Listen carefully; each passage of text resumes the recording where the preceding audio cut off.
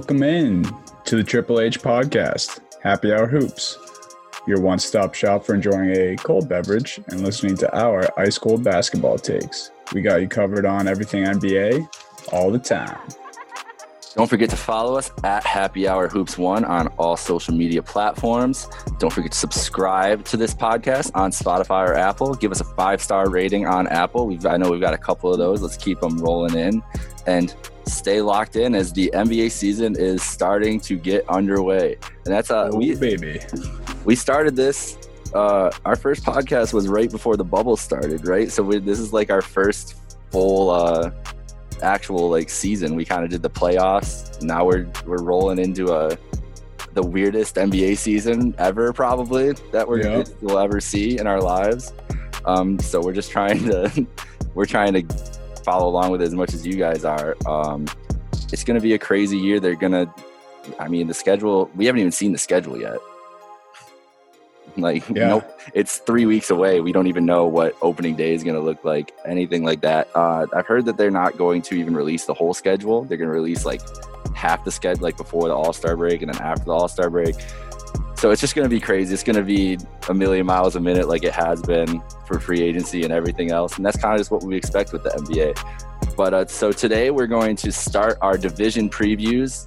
This is how we're going to preview the NBA season. We're going to go division by division and just talk about the teams, what we think their expectations, just overview of their offseason and just what we think going forward. And of course, today we're going to start with the Atlantic Division. I think easily, maybe the Pacific has can match up with them too, but I think the Atlantic is easily the deepest division in basketball right now. You got the Celtics and Sixers obviously have been great the last couple of years, and the Raptors too. And then the Nets, they're the big question mark there.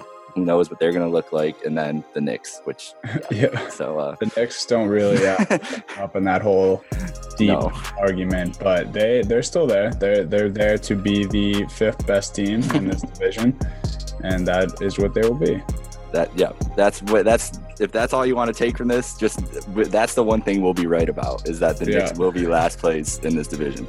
But we're going to start off with the Boston Celtics, who were in the Eastern Conference Finals last year, lost to the Miami Heat in the conference finals, and they are looking to make a run of it this year. They added in Tristan Thompson on a nice mid-level deal, signed Jason Tatum to his 5-year Supermax, added Jeff Teague as well as a backup point guard, drafted Aaron Nesmith, Peyton Pritchard, Desmond Bane, and the big subtractions we talked about last week on the podcast, Gordon Hayward going to Charlotte, Vincent Poirier, which I don't think the Celtics fans are going to miss that too much, and Brad Wanamaker. Again, I don't know. I don't know what's your opinion on Wanamaker? Were you a Wanamaker fan or a Wanamaker? I love Brad Wanamaker. Okay. Brad Wanabucket was my led the league in free throw percentage, very undervalued. He got no love. Trust me, there's plenty of Celtics fans that I know that hate Brad Wanamaker. Oh yeah, Brett, if you're listening to this, I'm talking to you. But yeah, no, I think Wanamaker went either way, but I was definitely a huge supporter of Wanamaker. I wish him the best moving forward, but he did his job on the Celtics. Yeah, he did. He I think outperformed his expectations for sure. The way he was as a journeyman guard coming in, I wouldn't have expected anything from him. He was solid there, but I like Jeff Teague in that spot too. He's been solid, and I don't think they're going to miss much from there. But obviously, this team, the expectations that they have is title contenders.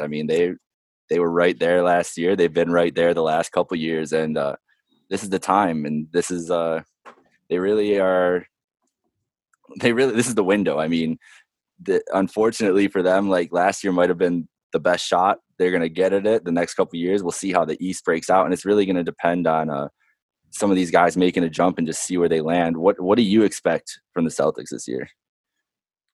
Yeah, obviously, title contender has been the goal of the last, 3 or so years. Basically every year that Tatum and Brown have been on the team together, which is pretty crazy. They made a couple Eastern Conference final appearances, but never actually made it to the finals. I expect them to be, 2, 3, 4 seed, all this season. I don't think they'll end with the 1 in the East.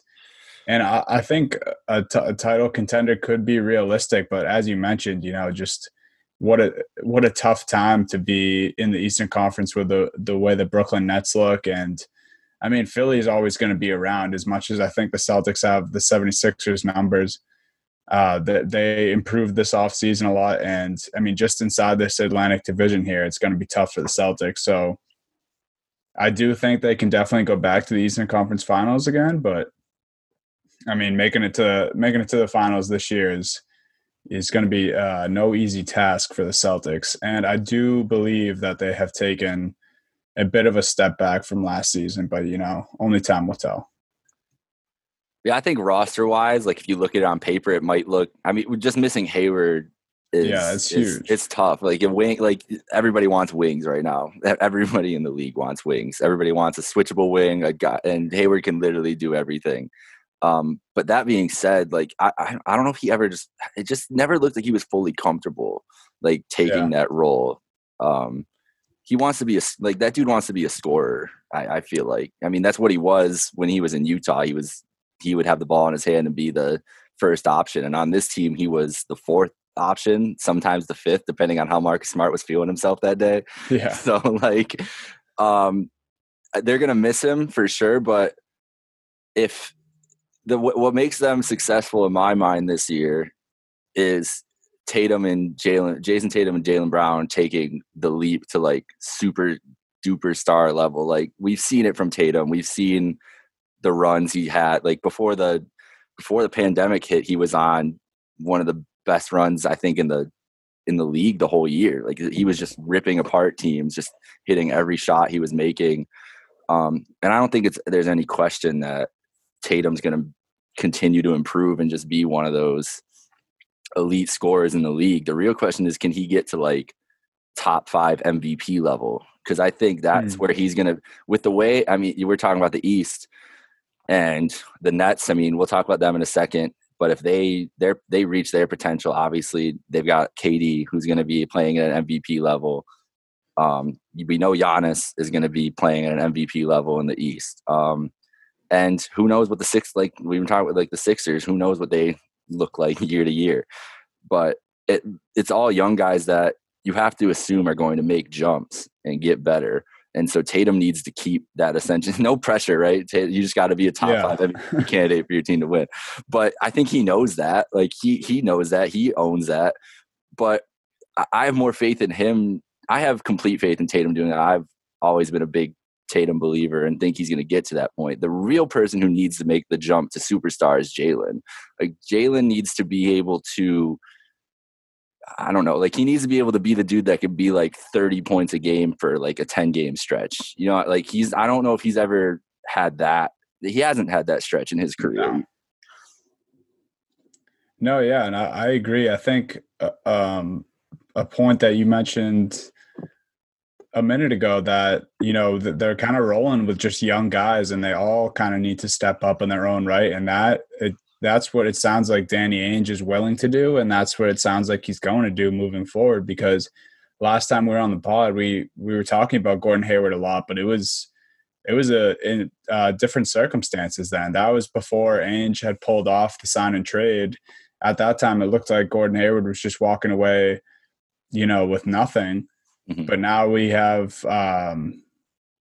these trade exceptions for Gordon Hayward in return. And Ainge said this morning, I believe it was on the Toucher and Rich show, that they're kind of going to stay put with that money right now and not really make a move and just kind of see how things go moving forward. He said he's confident in his young group to excel and get better every day. So, I mean, he just kind of has that in his back pocket, whether he wants to use that right before the trade deadline this year or even wait till next offseason to make a move. So it's basically just on these young guys right now. How good are they actually going to perform? And I like your breakout player being Jaylen Brown, and I think he will have a breakout year. And my guy who I really want to see break out for the Celtics, and it would actually be huge for them, is a guy like Robert Williams. I mean, he showed some bursts in that Toronto series in the playoffs where he was just shooting like, 65 and upward % from the field every time he got in. And every time he came off the bench, it was an explosive dunk or, a game-changing block. So if he can provide those minutes again this year and continue to play like that and for extended periods of time, I think that's a huge boost off the bench. Yeah, and I mean, if he's the breakout and he improves, like I mean, you would know this more than me, but I've watched a decent amount of Celtics last year too. Robert, he just needs to be more consistent, right? Like he has lapses on defense and shit where he just sometimes just disappears or just forgets something or whatever, and you're just like, what are you doing out there? But I like that a lot too, because it takes the pressure off of a guy like Tice and a guy like Tristan Thompson if you have Robert Williams in that rotation. And defensively, I'm just imagining Marcus Smart, Jaylen Brown, Jason Tatum, Robert Williams, Tristan Thompson, 5. That's going to be tough to go for any team to score against if those guys are all playing to their defensive potential. I think that's huge. And I think Robert Williams, I think he's only going to keep getting better, just like these other guys. Like he's only going to keep improving. It's just going to be like that consistency on the defensive end for him to earn those minutes with Brad. Like if I was the coach, I'd be giving him minutes no matter what, just because of the upside. But I think, especially with the Celtics, like you got to be solid on the defensive end and know what you're doing to get those minutes, especially over guys like Tice and Thompson. Like those guys like Tice, they love Tice, and I think he's going to be the starter to start the year. Obviously, maybe it is Robert Williams. So I mean, we'll see what happens in a couple weeks, but I think that that's the guy they're hoping really takes the lead in that center spot or the 4, however they end up doing that rotation for sure, and just and blowing up. But yeah, Jaylen Brown, I just picked up his stats here on Basketball Reference. Last year was only for his first year that he averaged 20 points. I mean, the year before it was the Kyrie year, we just knew how much Jaylen Brown hated Kyrie. Like you could just see it on the court. And so I really think now, like another year removed from that, a real full NBA season with some, rhythm to it, and just another year more comfortable with his role. And his role is going to get improved. Like it's going to be bigger without Hayward too. I think he's going to love that and embrace that. And you got to, like, these guys are still like 22 and 23. And, there's a lot of talk about I just brought up like this might have been their title window, but with the way that we expect them to make a draft day move. And they didn't with all those picks. But maybe Danny's looking at it like these dudes are 22 and 23. Like Tatum's not hitting his prime, like his actual prime, for 4 or 5 more years. And if any of these young guys can hit to be alongside of them, they could have a great like young core behind their 2 superstars and just a lot more flexibility. I mean, that's a risky maneuver with the NBA, especially when you have guys like the talent that they have now. But I think they're like the best position to kind of like thread that needle and be a contender now and still be building to be a contender 5 years in the future, just because Brown and Tatum are so much more advanced than a lot of the other guys. Yeah, no, I completely agree. And, it really comes down to the stuff that the fans don't know about. And that could be that, you see it so much in the NBA where people and teams think that they missed their window with talented teams. And we saw it with, the Kyrie Irving era of the Celtics, because people move around a lot in the NBA, and that's just kind of where the league's at. But we don't know. I mean, it could be verbal agreements with Ainge and Brown and Tatum where they all feel very strongly about sticking together for a really long time. I mean, we know a guy like Marcus Smart has no intentions of playing anywhere other than Boston. And Boston kind of has that infectious atmosphere where if you have a group of guys like that and they're actually all are committed to stay around, I mean, it kind of is a piggyback thing, and people just want to play for the city of Boston. So, I mean, if that's something that Ainge feels strongly about, then like you said, maybe he's, not too tempted and he doesn't feel rushed to make a move that he doesn't think he has to make right now. Yeah, and especially with the guys coming available next summer, with that trade exception he could have for sign-in trades or any of those free agents, there's no rush. Like this is not the year you want to be trying to move guys around anyways. Like it's going to be hard to the teams that have continuity, just like the NFL, are going to be the ones that excel, just because training camp's starting today and the season starts in 3 weeks. Like, there's going to take some time for these new teams to gel together, like the Nets we're going to talk about in a second. It's going to take time. Like, we've seen that every year with stars that get together, even just teams that get together and add new guys. It takes time for them to build that chemistry. But the Celtics have that chemistry, and Brad loved to give Gordon so much responsibility. I think it's just going to benefit Marcus Smart and Tatum and Brown to take that responsibility that Gordon had as a leader in the locker room. I mean, I don't know what the locker room dynamic exactly was. I just know that Brad Stevens loved Gordon Hayward, and just him not being there is going to be forced to give responsibility to those guys. I think it's going to benefit them in the long run. My predictions, I had them as third place in the East, battling for one of those top seeds. I think the best player on the team is going to be Tatum, obviously, and I think Jaylen Brown's ready for a superstar kind of year. What do you think? Yeah, no, I'm definitely with that. I think I agree in all of those. Like I mentioned, I think Rob Williams might be my breakout guy. That's more of a want for me than what I think is actually going to happen. I do think Jaylen Brown's also going to break out. But yeah, I agree. I mean, I see right around second, third, fourth seed, as I mentioned before. Third sounds good to me. I can roll with that. But yeah, so we pretty much agree there. And just one thing before we move on to the Nets, I got to ask, because it came out today actually that Kemba, Danny Ainge said that Kemba Walker is going to miss about a month of basketball here going into early January. With that same nagging knee that was kind of bothering him a little bit in the playoffs. He's getting some work done there. No surgery needed. But what do you think this is why Ainge drafted the way he did? I mean, taking 3 guards, also signing Jeff Teague. Like, where do you see the minutes going there? Do you think the Celtics, give some of the youngsters, the rookies, a try, or do you think Teague logs a lot of minutes while Kemba's down? I mean, I think ideally they want it to be Romeo Langford, right? That's the dude that they really, really want to be the guy to take a step up and get going, because he has all that potential in the world to be that swingman 3-and-D kind of guard that they have. Yeah, I'm with you on that. I think that's what that's why he keeps drafting these guys. He's hoping one of them hits like he hit with, these other guys, and he hasn't had a great run of it lately, but all it takes is one of those guys, like Pritchard or Nesmith. Like, I think Nesmith's going to be good this year. I mean, me too. I don't think he's going to have a huge role, but the dude's a shooter, and that's really, they needed a guy like that off the bench to just put up threes and just drill them. And I think that he's going to have a good year. I'm hoping for Langford. I still hold out hope for him, but we'll see what happens there. But yeah, without Kemba, I mean, I don't know how much they're even going to count on Kemba even when he's in there this year. It seemed like they were going away from him even as the year went on last year and just handing it over more to Tatum. And clearly he's got a knee issue it's not going away.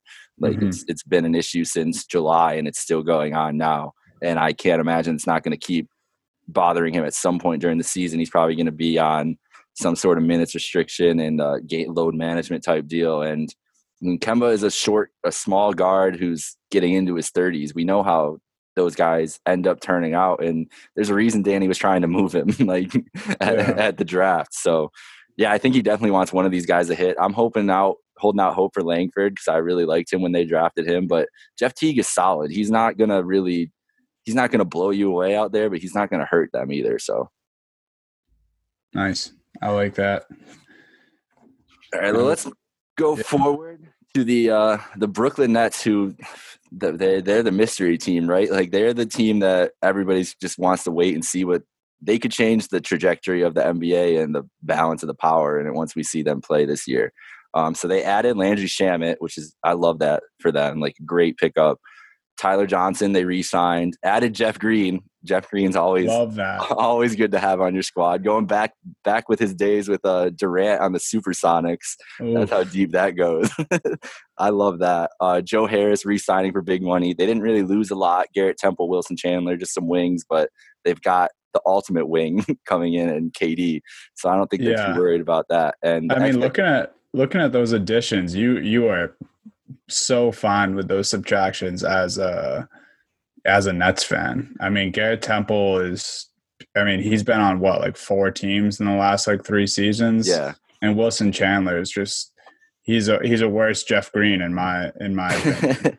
Like both a similar age, been in the league a while, like both, viable vets, but I'd rather have Jeff Green there. So I mean, just looking at that on paper is just a bonus in itself. And then you mentioned you have KD, so the Nets are doing great things right now. I'm adding that into the additions because it really is an addition to the squad. Like, they didn't have him at all last year. That's the biggest pickup any team has gotten this year is KD getting hopefully back healthy from injury. And that's really like their expectation is they want to win a title. Like when Kevin Durant's on your roster, that's your expectation. It's been that way since 2011. I mean, for real. So and the way they succeed is, I mean, the simplest term is that KD returns to form and him and Kyrie work together and they can share the playmaking duties and ball handling and shots, mostly the shots. They can handle that and divvy it up and be happy with each other. It's really just, I really just feel like this is going to be all about the chemistry. That's what's going to make them succeed or fail. We've seen, like, how is Spencer Dinwiddie going to react to a lesser role with Kyrie Irving around? Like, I don't think that they can play together very well on the same time. Who's going to be more effective? What's LeVert going to react without, being the go-to guy? How are they going to react to Steve Nash? I mean, that's a big addition too. First time head coach. They got Mike D'Antoni in there.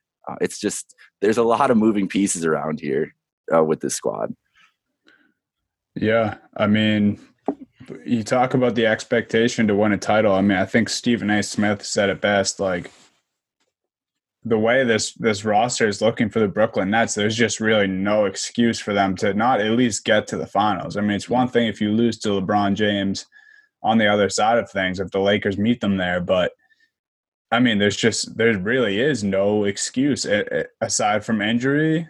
And I mean, that's about it. I mean, their ego, Kyrie's ego or KD's ego or, Dinwiddie not getting along with Kyrie or whatever you want to say. I mean, that's not really an excuse. That's that they have a championship roster here to win now. They have, I mean, Steve Nash is obviously an unproven coach, but he has assistants in D'Antoni and Nash is obviously a basketball wizard. I mean, that guy has one of the highest basketball IQs the league's ever seen. Yeah. I mean, to put all that together and to not at least make it to the finals, I mean, it's just a loss of a season, if you ask me.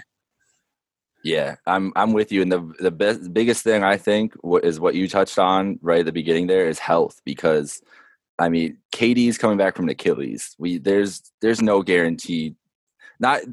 He's looked healthy and everything, but we see what happens with like the leg injuries where like what just happened with Clay a couple weeks ago. Like, he's overcompensating and that's how he gets hurt.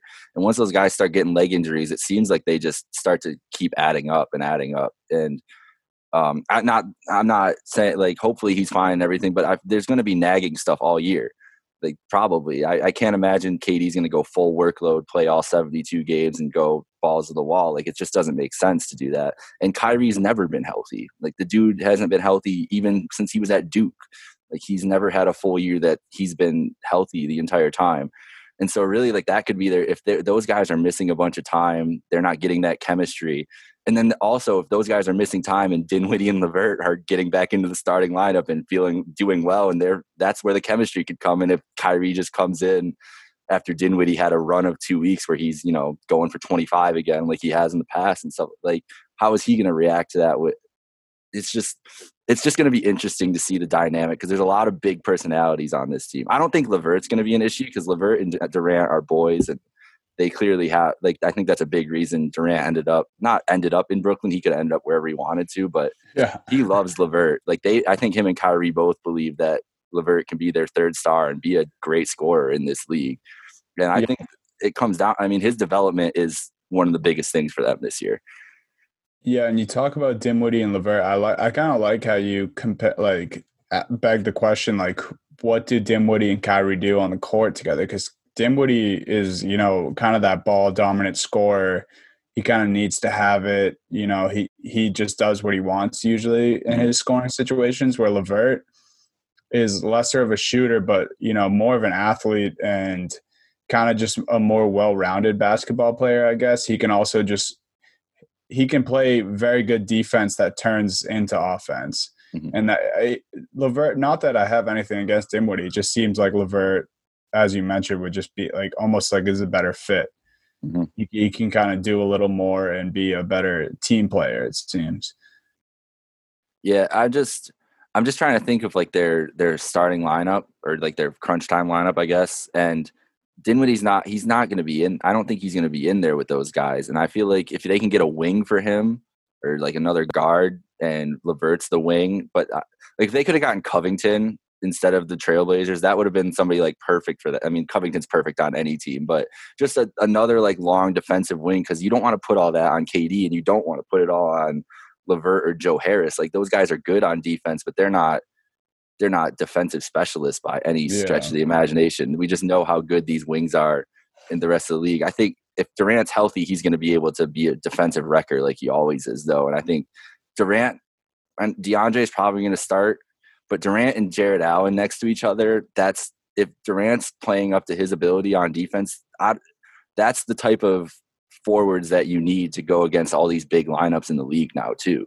So especially in the East right now. Yeah, like if you're dealing with Giannis, you need those bodies down low. Like you really do. You're dealing with Giannis, you're dealing with Embiid, mm-hmm. Bam Adebayo on the rise in Miami. Yeah, so that's a lot of pressure. We'll see. I mean, there's a deal to be made maybe with this team. They've been in the Harden rumors. I don't think Harden's getting moved before the season at this point. I mean, but they've been in Bradley Beal rumors. I mean, who knows about that? Jeez, man.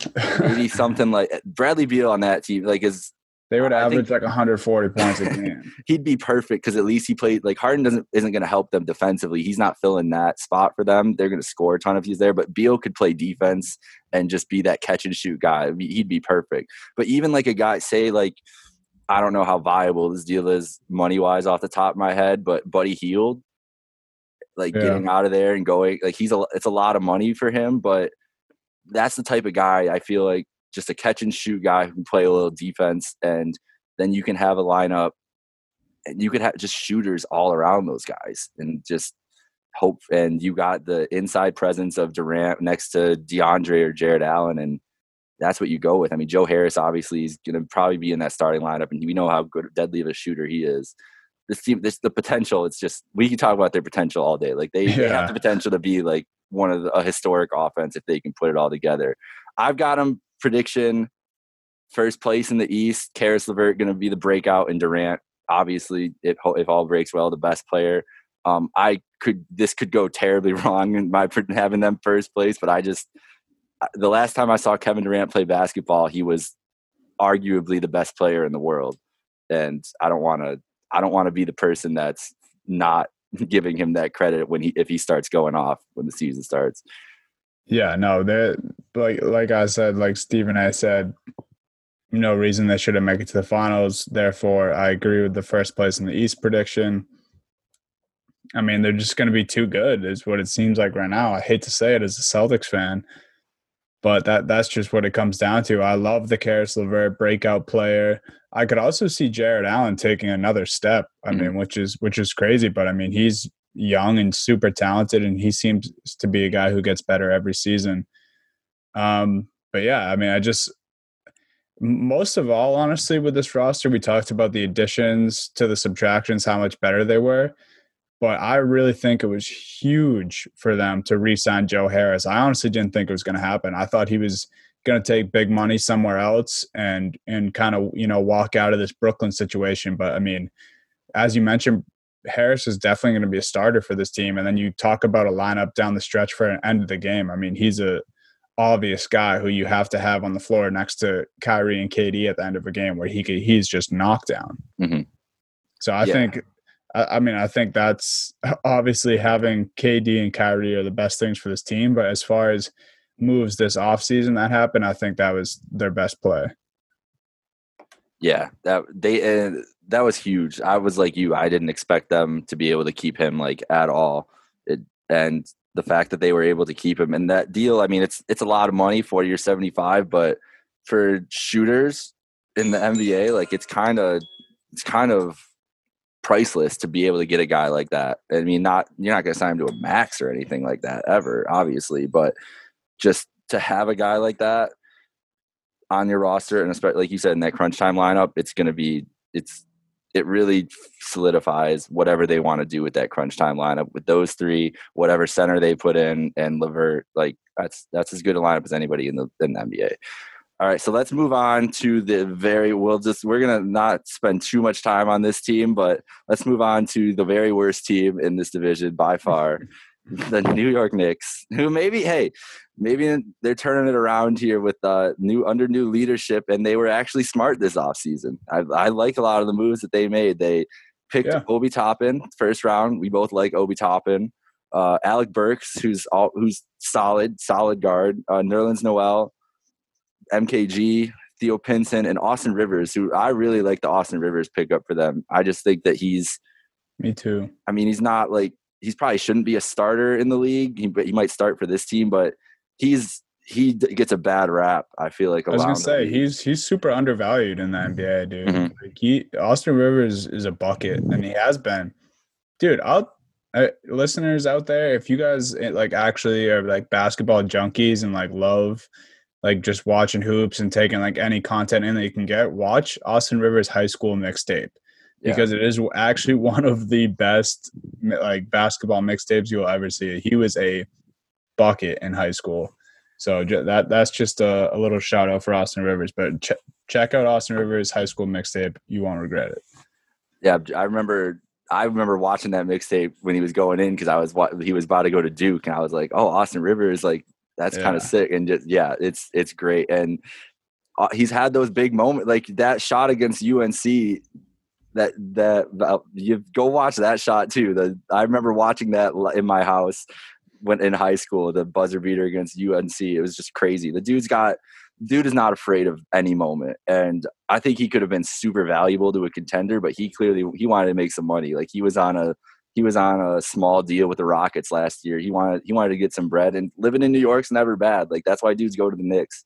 You live in New York City and you get to play at MSG, and they're building something. Like they're actually trying to build, it looks like, which is something you haven't been able to say about the Knicks for a while. They got rid of Mo Harkless, Taj Gibson, Bobby Portis. Like whatever. They're not going to be hurting from that. They had too many power forwards anyways, so they needed to get rid of those guys for sure. Do you?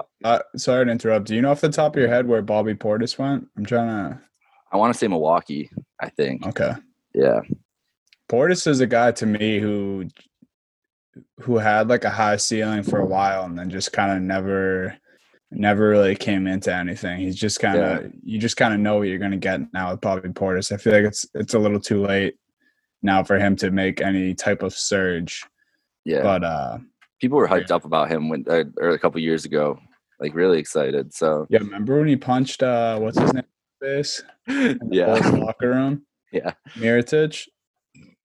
He must have deserved it. I don't think people like Mirotic. That's what I got. Yeah, he kind of seems like a dick. Yeah. So you know what? Good for Bobby. I'm glad for him. Expectations for this team, I think they're rebuilding, obviously. I don't know if they're going to make a move for a star. There's been talks about Chris Paul going there. There had been talks about Russell Westbrook going there.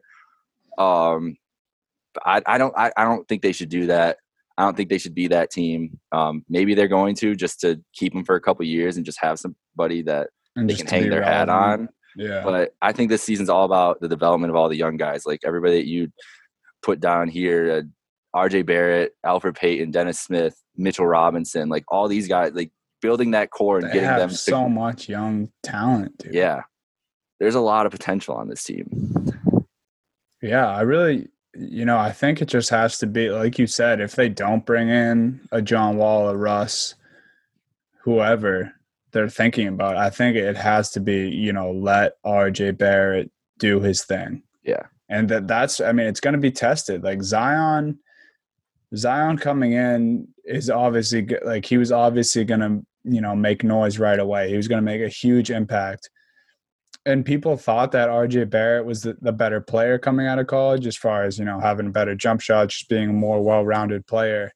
But everyone kind of knew it was also going to take RJ Barrett longer to, kind of adapt to the NBA. So I think it would be smart for the Knicks to really let him run things, unless they do bring in a superstar. But my advice to them, which I don't know why the New York Knicks would take my advice, but my advice to them would just, let RJ Barrett do his thing. Can he develop into a two-way superstar in the NBA, kind of like he was in college? Yeah, I'm huge. I'm a big believer in RJ Barrett just because I followed Duke a lot, and just watching him he was clearly the go-to guy at Duke that year. Made it look easy at Duke. I mean, yeah, he really did. And I mean, Zion got so much attention, but before the season and the couple years going before that, RJ Barrett was everybody was hyping him up to be like the next great superstar in the league. He was a phenom in high school. Yeah, and that talent that has not gone anywhere. He was kind of misused at Duke a little bit, and just Zion train just overtook it. That team was all a mess. And then obviously last year the Knicks were a mess. They got 75 power forwards. Like, what's he supposed to do with that? This and having a lineup, if you can put out a lineup with him and Kevin Knox, Mitchell Robinson, and whoever else, Austin Rivers, as maybe he's the guard with there. And I think Barrett should just be like running the offense, and he could be a almost averaging near a triple-double when he gets to his potential. I think that's the type of guy he can be. And Mitchell Robinson too. I'm like, that dude, I think any team in the league would love to have Mitchell Robinson. He's a lot better than like a lot of people think that he actually is. I mean, it sucks being on the Knicks, dude. If you're good on the Knicks, like, it's going to take a bit for people to realize. So like, it's good that Mitchell Robinson is young and, he can do it for more seasons to get some recognition. But I honestly kind of hope the Knicks are a little more relevant this year. One, just for the East to be stronger, and like it's finally starting to look like the East and the West are going to be somewhat even. Yeah. As far as talent wise, in both conferences. So yeah, I mean, I'm kind of hoping, just mostly because I like a few of the young studs on this New York team, but also just, to balance out the conferences and just to have good basketball all around. Yeah, I like that. I like Mitchell Robinson just a lot, like as a guy, just on any team. I think the argument a lot of New York basketball talk is Mitchell Robinson or Jared Allen. Like, who would you rather have? And I'd pick Mitchell Robinson in a heartbeat. And like you said, like this team, if these guys go up to their potential and do what they need to do, they're going to be competing in that solid, like the top of the East is definitely even with the West right now, but the bottom of the East is fucking terrible. And they can make a move. Bad. They could make a move up into those. Like, current in my predictions right now, I have like the Pacers as the 8 seed, I think they're trending downwards at this point, not upwards. The Magic, the Bulls, like, these are teams that they're competing with. There's no reason that in a next year or in a couple years they shouldn't be better than these squads. I think they could, like, if they play their cards right and, players develop who are supposed to develop, I think they could be better than the Bulls right now. Yeah. I mean, it's depending on how those young guys look and everything else, but it looks like they're really trying to build something actually and not just try to do whatever the Knicks have been doing for the last 20 years. So we'll see what happens, but maybe they're not going to be a joke as much anymore. That might be wishful thinking for this year, but it looks like they've got some pieces there at least. And if they get another high pick and get more talent in there, the sky's the limit to put somebody next to RJ Barrett in there.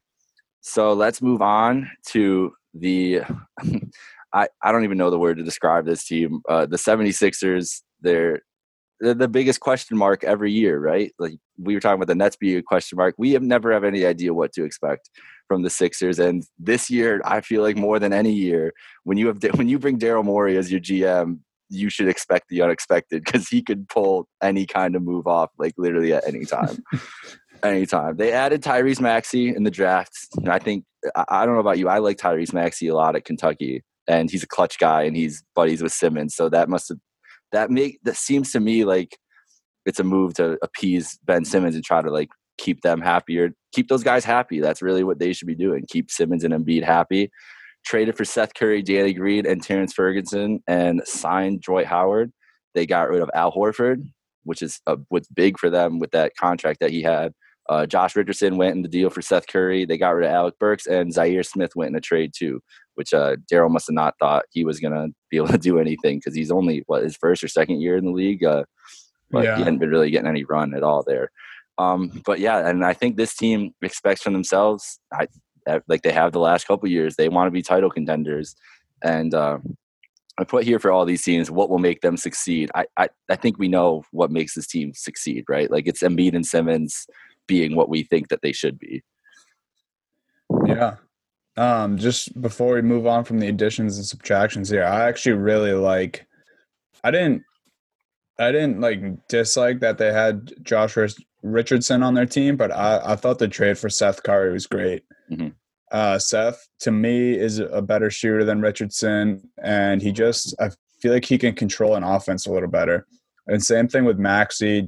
I think drafting Maxey and adding Seth Curry to the team, it kind of takes a lot of weight off Simmons' shoulders. Like these guys can replace him in the game, and Doc Rivers can feel safe with these guys kind of having the offense in their hands when Simmons isn't out there. And not to mention, I mean, just the shooting ability that Seth and Danny Green can bring to this offense. Throw the ball inside to Embiid. I mean, that dude attracts like half the defense. If you can, I mean, I feel like this is what they've been missing for kind of a couple of years. They had JJ Redick for that one season and parted ways, and now they bring in Seth Curry and Danny Green. I think those are great moves. Yeah, like you just brought that up. That's exactly the point I was going to make. The year with JJ Redick was their best year. It was the best year for Simmons and Embiid, just because they had that spacing and they had a guy that could create in Jimmy for the second half of the year. And like we know the triple bounce is the only reason they weren't in the Eastern Conference Finals that year. And who knows what would have happened after that point. So you can see what Daryl Morey is trying to do, and it's the way that it's what people have been saying for the last couple of years that the Sixers needed to do, like get shooting around these two dudes that can't shoot. I mean, that's really what it is. Simmons, maybe he's going to shoot threes this year. Maybe. I'm not going to hold out hope for it. I mean, I still believe in Ben Simmons. I still believe in him regardless. I've always been a huge Simmons believer. I think he would be better off on his own team, but I don't think they're going to do that unless there's something that blows them away, like a James Harden move. So these guys are going to play together, and I think that Doc, I mean, I listened to an interview with Doc a couple weeks ago, and he said exactly what I thought he was going to say. So this team, no matter what, he said the offense is going to come, which you never want to hear that from Doc Rivers because like he doesn't like, but whatever. He said this team should be a top 3 defensive team in the NBA, and there's no reason they shouldn't be with those two on the floor at all times. And if you have the shooting around that kind of defense, and they can make these games kind of sloppy, especially when it comes to playoff time, when everything slows down, and you have a lineup of, you made the great point about Richardson and Seth Curry. Like I like Josh Richardson a lot just as a basketball player, but he's not a great shooter, and he's a slasher, and that's not what the Sixers need from somebody playing with those two. Yeah, there's already so much clogging up the middle. Mm-hmm. They just don't need that. And I mean, you talked about Doc having high expectations for this defense, and then they add Terrence Ferguson and Dwight Howard also. I mean, we talked about the shooting they added. I don't know how much minutes those guys are going to log, but I mean, those are 2 huge additions to the defense. If you ask me, Dwight proved the last year with the Lakers that he still had something left in the tank. And I mean, you take out Embiid and you put Dwight Howard into the game. That's not, obviously it's a downgrade, but from bench to starter, that's pretty good. Yeah. And he's like the perfect backup for Joel too. Like if they're ever on the court together, then I'm just going to sell every bit of stock I have in the Sixers, because I don't want to see Dwight and Joel on the court together. But if he's just going to be the straight backup, it's perfect for what they want to do defensively. And I think what's going to be so nice about this team this year is Doc is not going to have Joel Embiid on the perimeter at all. And that's what he doesn't need to be taking threes. They've got the guys to shoot threes and create the space for Joel to just go. Like, I don't want to see him on the 3-point line at all. And I don't think Doc Rivers is going to do that to him at all. No. Yeah. I mean, I don't know. You have your worries about the offense here on the Sixers, just because you always do, just because of what we've seen the last few years with this core. But yeah, I like what you say there. I think Doc's going to almost just make this a little more simple for everyone and just, feed Embiid in the low post and try to, get the best offense out of Simmons that he can. Yeah. And he's going to let Ben run that offense from all everything we've heard so far from out of their camp. So we'll see what happens. I mean, they're gonna try that again, and if maybe Doc's the guy to do it, maybe he isn't. Maybe I don't think Daryl Morey is going to be afraid to move one of these guys though if he feels necessary. And I think that's the pressure they need on them, knowing that guy's in there and like, hey, we got to like shape up and get this shit done. If they're going to be successful this year, the best player is going to be Joel Embiid. He's the player that this team orbits around. And I like Seth Curry to be a breakout player and be like not an all-star guard, but a really, really good – he's been a really, really good guard the last couple of years, and his role is only going to increase this year. And he's got that family tie to Doc. He's married to his daughter. So maybe that'll maybe that makes him happy wife, happy life. His wife's going to be near her dad. Maybe they'll be good together. Austin's in New York. They could go get a nice train ride once COVID's done, have family dinner together. So maybe it'll just be good vibes around the Sixers this year instead of the normal chaos that Brett Brown had in that locker room. I'm saying a 4 seed, right back around where they were again last year. They were 6 seed last year. And I think that they're like any of these top 5, 6 teams in the East theoretically could probably all beat each other. And they're going to be one of those teams that no one's going to want to play them in the second round of the playoffs. Yeah. If they make it that far. Yeah. Right. Only time will tell for something like that. But I agree with that. Best player, undoubtedly, Joel Embiid.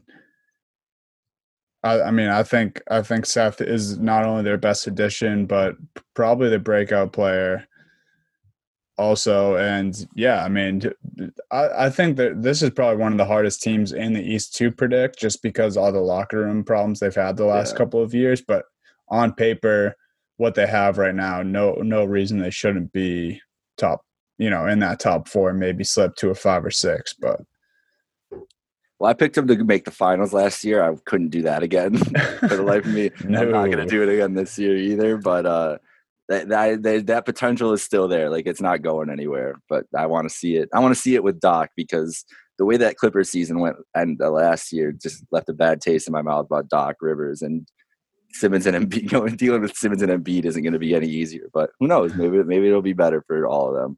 We'll finish up here quick with the Raptors in the Atlantic Division. So Raptors, not a lot of crazy moves. They're kind of, you look around the same team except for losing Marc Gasol and Serge Ibaka. That's going to be obviously a little bit weird. Those two were such important pieces to their championship team a couple years ago and last year without Kawhi, like just to keep that culture. But I think that they have that culture. There already. Nick Nurse is our top 3 coach. They signed Van Vliet to a 4-year deal. We didn't know where Van Vliet was going to end up. He's staying with the Raptors though. So I think that was amazing for them. The biggest thing that they needed to do this offseason. They picked up Aaron Baines and Alex Len to replace those two. Alex Len, whatever. That guy is not that good, but Aaron Baines, I think, yeah, he was like a top 5 pick too, wasn't he, for the Suns? Phoenix Suns. Oh, my God. You know what? It's sad for Alex Len, but this is how I best remember Alex Len is Hassan Whiteside tackling him under the basket after they got into an altercation. And then after the game, the sideline reporter asked Hassan why that went down. And Hassan was like, I was just trying to get my rating up in 2K. So Alex Len not only got tackled by Hassan Whiteside, but it was just for the fact that he was trying to get his rating up in 2K and he was on the ass half of that. So that is how I remember Alex Len. So yeah, poor guy, but I don't really like the addition for the Raptors. No, I don't think they're gonna miss those two defensively for sure. I think that's where their biggest hit from losing those two guys is just down low. Like Baines is I love this Baines signing for them. He would have been useful on any team in the NBA. He was great last year for the Suns. He was great a couple years ago for the Celtics. I think he's going to be great for the Raptors too. And honestly, the Lakers are the team that picked up Marc Gasol. and it was talks that they didn't get Gasol, that they were trying to get Baines. I honestly would have rather had seen Baines in that than this version of Gasol. Like, if Gasol is the version that he was in the bubble, and the bubble was weird for everybody, but it's not going to be the same as. And so I don't think they're going to miss that as much. They're going to miss Serge though. Serge is I think Serge is a great huge guy. loss. Yeah. Before we move too far on, you touched on Van Fleet and, you know, kind of wondering where he was going to end up and who was going to give him money. I think Van Fleet played this beautifully. I don't know if you saw, but on his own social media, he put out he might have been like on a podcast getting interviewed or something, but I saw a quote from Van Fleet, and it was, you know, someone asked him about like his expectations for the offseason and, you know, like what kind of player he's trying to be moving forward. And he like explained that he already got his ring and now he wants to get paid. Mm-hmm. And so like that, I think everyone kind of thought like, oh wow, like he's really going to like shop himself and like he, you know, he wants to get money elsewhere. But that was really kind of like taking a shot at the Raptors, like, yo, like I'm fine with leaving this organization if you guys don't pay me. So I think they were like, all right, let's throw a bag at Van Fleet. And he probably likes being in Toronto, but didn't want to flat out say that unless he was getting his money. Yeah, I respect it. That's like he used that leverage. That's good. Then I remember seeing a video of him after he signed, and it was his draft night, and it was like it was a draft night party he had. He didn't get drafted. He went undrafted. Yeah, but he got up there in front of everybody and he said like, I chose not to get drafted. Like, I told my agent, I want to pick where I want to go, control my destinies. Like, I've always just believed in myself, always bet on myself, and I'm just going to continue to do that. And like, to have that as the type of person, like he had a draft night party. There were probably 100 people in there. He wasn't going to get drafted. He stood up. He's like, fuck it. He's like, we're going to party. I'm going to get picked up and this is still going to work out. So it's good to see a dude like that, like work hard. And he was, him at Wichita State, it was so much fun that I was going to say, it was so much fun. State guards, like, I don't know what they do with their like ones and twos there, dude, but I feel like they're always just like so explosive and like fun to watch coming out of Wichita State. Yeah, it's always a fun squad to watch. But yeah, Van Vliet he's not like a top tier point guard. Not the elite point guard, but he is somebody that, again, every team in the NBA would take him at that price that he's at right now. He can torch any defense. I mean, I think Marcus Smart's one of the best, if not the best, on-ball defender in the NBA. And, I mean, Van Fleet had his way with Smart a couple games in the semifinals. So, you know, I always tip my hat to Van Fleet and glad he got paid. And, you know, great for the Raptors to bring him back. Yeah. Would you rather have Van Vliet or Kemba Walker right now? That's tough. That actually is tough. Like healthy Kemba, I think, but like situation right now, Van Fleet. Yeah. I just don't, I mean, going forward and everything, like just looking at those two, like obviously Kemba's older and everything, but it's just interesting, just the type of, I don't know if we ever would have said that last year, definitely not 2 years ago going into the season. I think that's just what Van Vliet, I think people last year, like we knew he was good. That year they won the title, he was so important for them. But Kyle Lowry was still getting more of the love at the guard position for them. And Kawhi obviously deserved all the credit that he got. But last year, Van Vliet took that team over without Kawhi there. And really, like, Pascal was he's the guy that it weighs on. Like, he has to continue to be a superstar for them to be at that elite level like they want him to be. But Van Vliet really like showed out last year and showed that he could be the guy to carry a team in a lot of games and in the playoffs too, dude. Like, he just gets buckets. Like, he's not afraid of anybody or anything. But my favorite my favorite player on this team, and it started from 2K. We'll round this back around to 2K because OG Anunoby is like my favorite 2K player ever. But this dude, I think OG Anunoby could be like a superstar in this league if things break right. He works hard. He needs to get his shot going. Like, he needs to get somewhat of a reliable shot from three. But the dude he's one of the best on-ball wing defenders I've seen in the NBA when I watch. And just the speed and athleticism like that. He's the exactly type of guy that you want to be developing like at the rate he is. And I just feel like damn near almost made me have a heart attack too in that series against the Celtics when he freaking hit that buzzer beater 3, dude. Yeah. That might have been the moment, bro. That might be his moment, like to go there. And again, like those dudes, like these guys are not afraid. That the culture and the infrastructure that they've built, now they're like the Spurs North at this point. Like, they're just going to keep churning out good players and keep being competitive. I don't think they're going to be a top tier team in the East this year, but the pieces where you got Van Vliet and OG and Pascal, a lot of teams in the league would take those three pieces to build around for the future. A lot. Yeah. So OG is going to be your breakout guy then, I'm guessing, for the Raptors. Yeah. I like that too. I agree there. You have Van Vliet as your best player for the Raps. I still think Kyle Lowry is my best player on the Raptors here. I just think, Van Vliet and Lowry are super similar on offense in a lot of ways, right? But I don't know. I think Lowry they both play with chips on their shoulders, both smaller guys, kind of have different stories, but I don't know, dude. I think Lowry he has the NBA figured out. He's just been around he's been around for so long. He's been around so many good players. He's been in, crazy situations. He's a champion. And I just think his defense is a little underrated. I hated playing against him as a Celtics fan, and he really pissed me off in that series. But like he's good at what he does, and he's a winner, and he's a fearless leader for this Raptors squad. Yeah, I like that too. Like Lowry, he's the heart and soul of that team. He always has been. He's going to be the engine that keeps them going. And I think this is his contract year for him too. And I don't know, like, if they're going to, he could be an expiring that they could move to get somebody, or maybe he's going to sign there at a lesser deal and stay in Toronto for the rest of his career, because he's had such an amazing run, like, in Toronto. Dude's had an amazing career as it is, like, from where he started to becoming a all-star guard. Like, it was same thing as Van Vliet, like, unprecedented, like you just said. They're very similar, just the way they came up and everything like that. But yeah, that dude, he's the most annoying player to play against, for sure. The most annoying player.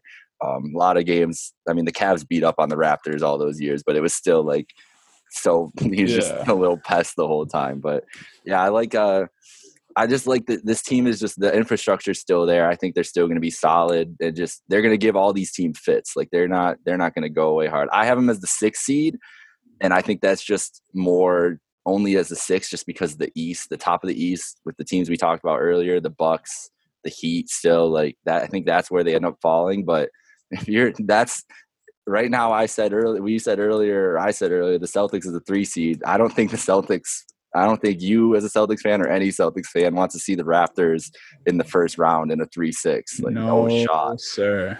No shot. So that's just kind of the respect that this team still gets. Yeah, I think, and just, last point about the Raptors that I'll make here is I think they really need Siakam to get back into his form that he had when he was playing alongside Kawhi Leonard. I know his numbers statistically in the regular season were up from that championship year, especially his points, I think, took the biggest jump, and he was right around the same for rebounds and like steals and blocks. And assists too, because Pascal can kind of do it all when he's on, but Pascal in those playoffs was really bad and kind of disappointing for the city of Toronto. So as much as I agree with you that I think OG is going to be the breakout player, I think as a Raptors, like, if you're a Raptors fan or if you're a part of that organization, you almost want to see Pascal take another leap and for him to be the breakout player. Yeah, for sure. Like, he needs because he started off strong last year too, and kind of fizzled towards the end. And in the playoffs, he's not. They kind of shut him down, and he just wasn't really that effective in those playoff games. He needs to take that step offensively and just get some more moves and just put some more into his repertoire and more consistent. But yeah, if he makes a jump, then they're really in the talk to be like a top 3 team in the East again. And who knows that? I would not be surprised if we're at the All-Star break and they're like the 2 seed again. Yeah, you're just like, how did this happen again? They could be one of those situations. All right, that'll do it for our Atlantic Division preview. Don't forget to follow us at Happy Hour Hoops 1 on all social media platforms. And don't forget to subscribe to this podcast on Apple and Spotify. Give us a 5-star rating. And hopefully this hopefully you guys got a lot of information and are all caught up on the Atlantic Division for the NBA season starting in just under 3 weeks. So, ooh, baby. Nothing like an NBA restart for a Christmas gift. I know, it's gonna be amazing. That Christmas Day, I can't wait for Christmas Day. I was gonna say it's literally like Christmas, but the best Christmas. It will be Christmas. All right, so yeah, thanks you guys for listening. Next up, we will have our Northwest Division preview, so be on the lookout for that when it comes out later this week. Peace, guys.